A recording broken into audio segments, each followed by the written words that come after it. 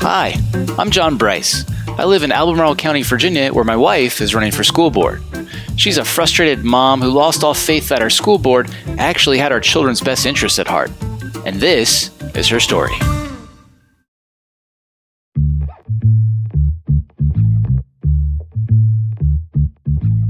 Meg, I know that you want to get back to talking about the real issues that voters should be concerned with, things that affect our public schools and how our tax dollars are spent.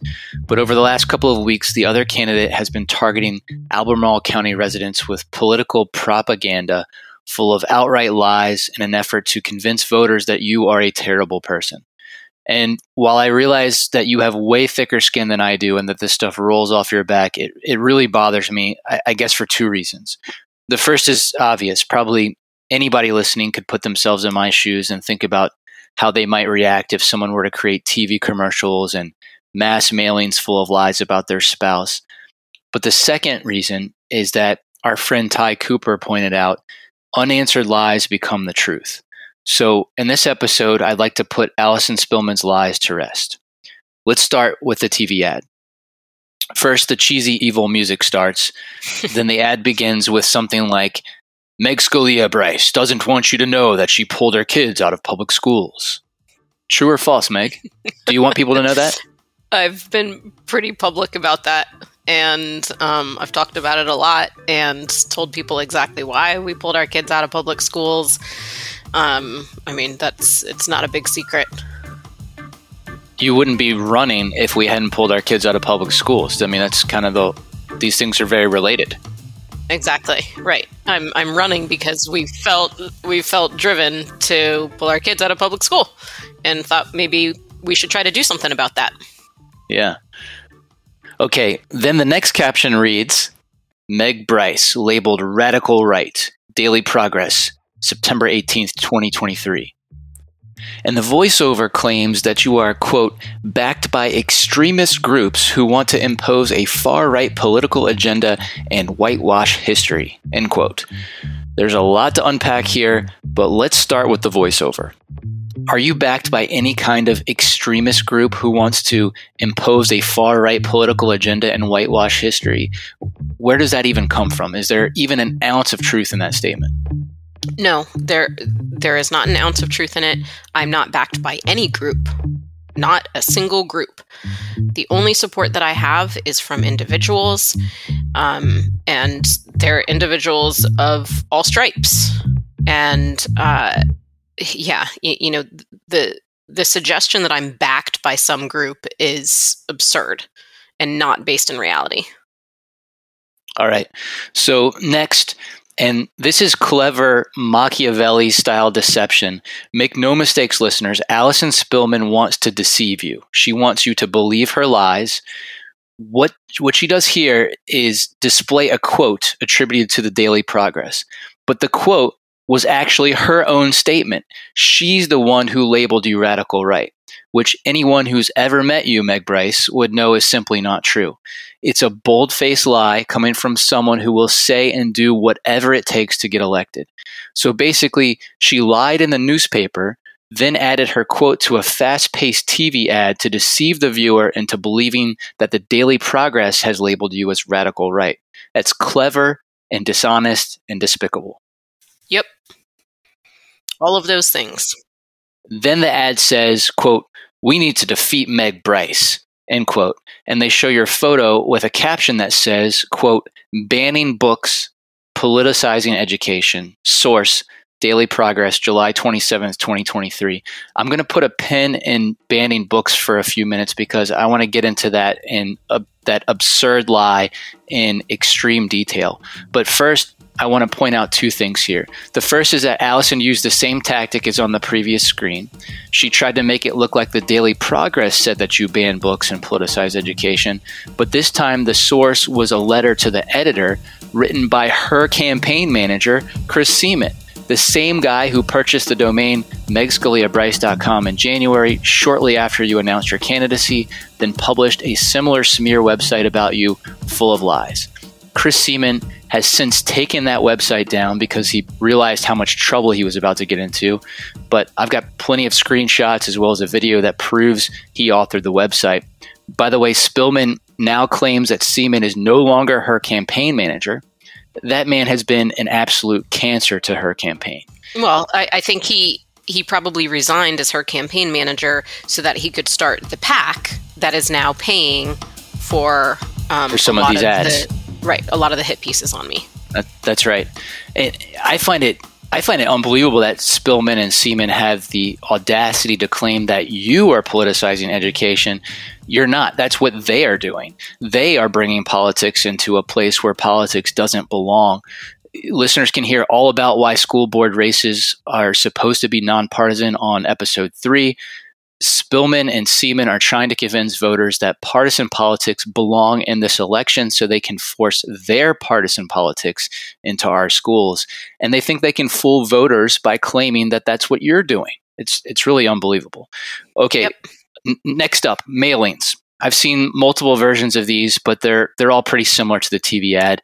I can add a link to one of these mailings in the show notes if you want, so listeners can see the lies with their own eyes. But again, the first claim is that you're a political activist. I was surprised to read that. Meg, have you ever worked on a political campaign before? No, I've never been involved in a political campaign. I have never been a member of any political group. Like I wasn't a member of, college Republicans or college Democrats. I've donated $75 in my life to any political campaign, and that was in 2020 to try to get people elected who would open schools. I made 3 $25 donations. That's it. I've never been involved in politics because I've never wanted to be involved in politics, and this is why. Yeah, this is why. Yep. Right there with you. Okay. They also claim that you're a member of or supported by political activist groups. Is that true? Have you ever been a member of Moms for Liberty or any of the other groups they claim No. You're associated with? Have you ever joined or donated to any kind of activist group? Nope, not at all. I am in no way affiliated with Moms for Liberty. As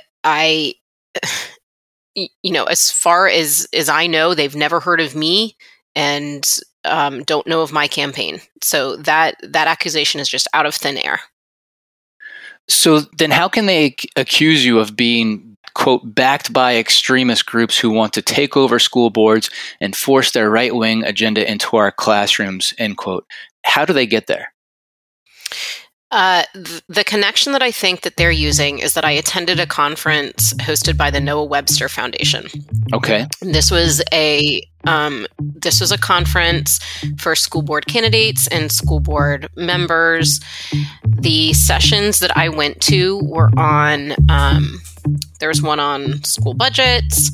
There was one on parliamentary procedure and the minority voice. So knowing that if I get elected, I would be one person out of a board of 7, I would be very, very much in the minority. So that session was important to me because I wanted to learn, how can I get my voice heard if I'm in the minority on this board? And then my favorite session was a session on the science of math, and it was led by this gentleman, Rick Nelson. And science of reading is a really hot topic right now, and his argument was kind of I think math is next. I think that's kind of the next frontier of what we need to look at in terms of how we're teaching it and how kids are learning it. And he was arguing that just like with reading, how phonics went out of favor for a long time, and now we realize that was a mistake. The same thing is true for math. We stopped having kids memorize their times tables, and he's arguing that was a mistake. Kids need automaticity. They really need to memorize that stuff. So I liked that one a lot, just as he was hitting on a lot of cognitive psychology terms that I loved. And I really respected him. He has since passed. I actually emailed him just a couple months ago to ask his thoughts on our middle school math program and how some middle school math is moving to every other day. I emailed him to ask his thoughts on that, and his wife got back to me and said, I'm so sorry to tell you, but Rick has passed away. So may he rest in peace. He was a really smart man, really dedicated to education. He was like a decades-long educator, I think, in Fairfax County, and he was in, one of the leaders of the teachers union there. And relevant here, he also told me afterwards that he's a huge Bernie Sanders supporter. So, if people want to paint that conference as this like right-wing extremist group, why did they have a vocal Bernie Sanders supporter giving one of the talks there? Yeah. Okay. Anyway, that was like, it was... That conference was a way for me. That was pretty early after I had announced my candidacy, and it was a way for me to learn about school boards and their responsibilities and how they function. And it was not. How to push a right wing agenda into school boards, right? How to take them over. Right. And that was not the point of the conference. Right. Okay. I said that I wanted to put a pin in book banning, so let's tackle that one now. They're claiming that conference had some sort of how-to session on banning books, which is probably pretty laughable. I guess I want to start by asking you, Meg, who is Randi Weingarten, and what do the two of you have in common? I made a joke about this recently. Randi Weingarten and I have in common that we read banned books. So I guess it's Banned Books Week right now. Is that right, Sean? It is. Yeah. Yep. Happy Banned Books Week. Randi Weingarten posted something on Twitter about, Banned Books Week and showed her in front of all of these supposedly banned books. And it struck me as funny because the books that she's holding, first of all, they're not banned. So one of them was a Roald Dahl book, and Roald Dahl books have been rewritten. They've been edited by the publisher to take out what some groups called hurtful language. So kids, like, instead of a character being called fat, he's now being called enormous. It's stuff like that. This is not a right-wing group trying to ban that book. This is a progressive group trying to edit that book. And then the other book that she was holding, was it To Kill a Mockingbird, I think? Yeah, I think it was. And that book, again, I don't think it's been banned. So I looked it up, and what I found was that a school board outside of Seattle, a very progressive school board, took that book off of the required reading list because of the themes of racism. And there was a quote in a news story from one of the school board members saying that it addressed some like tough issues or something like that, or tense issues. I can't remember the exact wording. So again, these are not right-wing extremists trying to ban To Kill a Mockingbird. This was a progressive school board outside of Seattle that was taking this book off of the required reading list. So, it's a pretty funny thing that they're doing, like turning this around and accusing people like me of trying to ban books. I'm not trying to ban anything. And even the examples that Randi Weingarten is using were not from right-wing groups.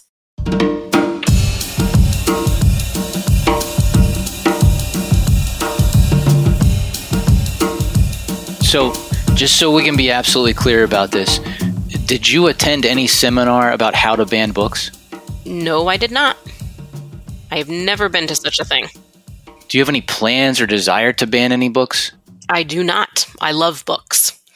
I think that kids should, especially with To Kill a Mockingbird, and another book that's come up is Beloved by Toni Morrison, and I have heard of some, like far-right Christians, let's say, trying to have that removed. I don't agree with that. I think the reason, from what I understand, the reason they were trying to have it removed was because there's a rape scene in it. I think that high schoolers can handle that. It's not as though in that book rape is being glorified. It's being used to show the horrors of slavery. And that is something that we should be teaching. And at appropriate ages in high school, I think that is good for kids to read. They need to understand that stuff. Another book that's come up, because I get the book banning question a lot when I'm out canvassing. Another book that came up, somebody was like, I hear they're trying to ban Charlotte's Web. And I was like, what? And I was reading Charlotte's Web to the girls at the time. So I was like, man, if somebody tries to ban Charlotte's Web, I'm coming for them. I love that book. So I looked it up when I got home. And this was from something back in the early 2000s. Some Christian group was trying to get Charlotte's Web banned because they didn't like the talking animals. This is not a current problem. It is certainly not something that I would advocate. I think that's absurd. And this is not what's happening in Albemarle County. So this is the case of it's a manufactured fear, basically, that's being projected onto me. Yeah. Unbelievable. Okay, finally, the mailing says that your campaign is, quote, funded by people who promote bigotry and seek to whitewash history. That's, I don't even know where to start. What does this even mean? Yeah, I don't know. I heard about this mailing. I got pictures from people who are like, look what showed up in my mailbox today. One friend texted me and was like, I was surprised to learn today that you are the Antichrist.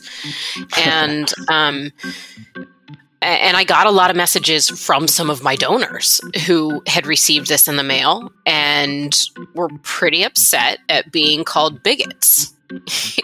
So it's not the case. I'm not funded by a gang of bigots. It's ridiculous to suggest that. Now, I can't account for everything that every one of my donors has ever said or done. I'm sure that I would disagree with some of it. I'm sure that I don't share the opinions of every single one of my donors, and they don't share the opinions of one another either, and that's because I have a diverse group of donors. I have people donating to me not because of my political views, but because of, what I think about our schools and that they agree with me on that. So the accusation that I'm funded by a bunch of bigots who want to whitewash history is A, unfounded, and B, really insulting to my donors. Is there any possibility that you've said or done anything that could lead anybody to believe that you would like to whitewash history? No, I have no idea how anybody could say that about me and sleep well at night. Honestly, it's that's not me.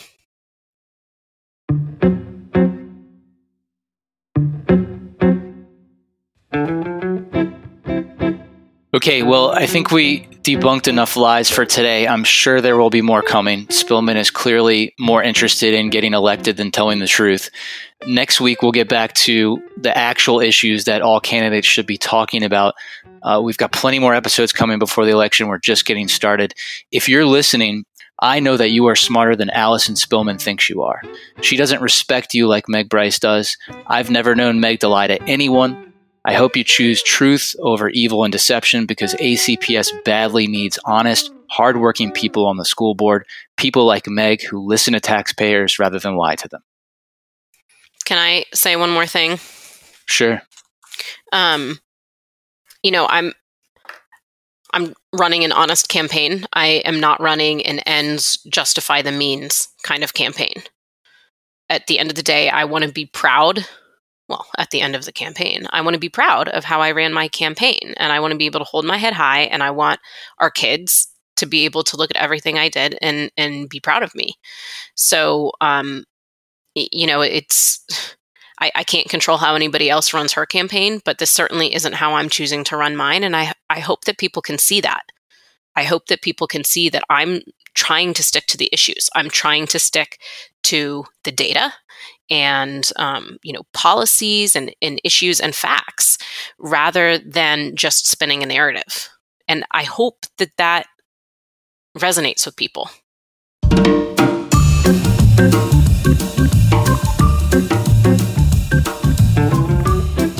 I'm John Bryce, and you've been listening to my wife, Meg Bryce, on the Meg Bryce for School Board podcast, which is, of course, paid for and authorized by Meg Bryce for School Board.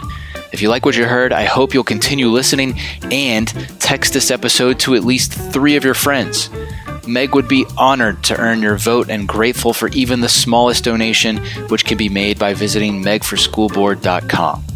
Check the show notes for links, including charts to visualize much of the ACPS data Meg mentioned earlier, as well as a recording of the Crozet Town Hall Candidate Forum, where you can watch how Meg stacks up against her opponent. Early voting is already underway, and Election Day is November 7th. Vote for Meg to get ACPS back on track.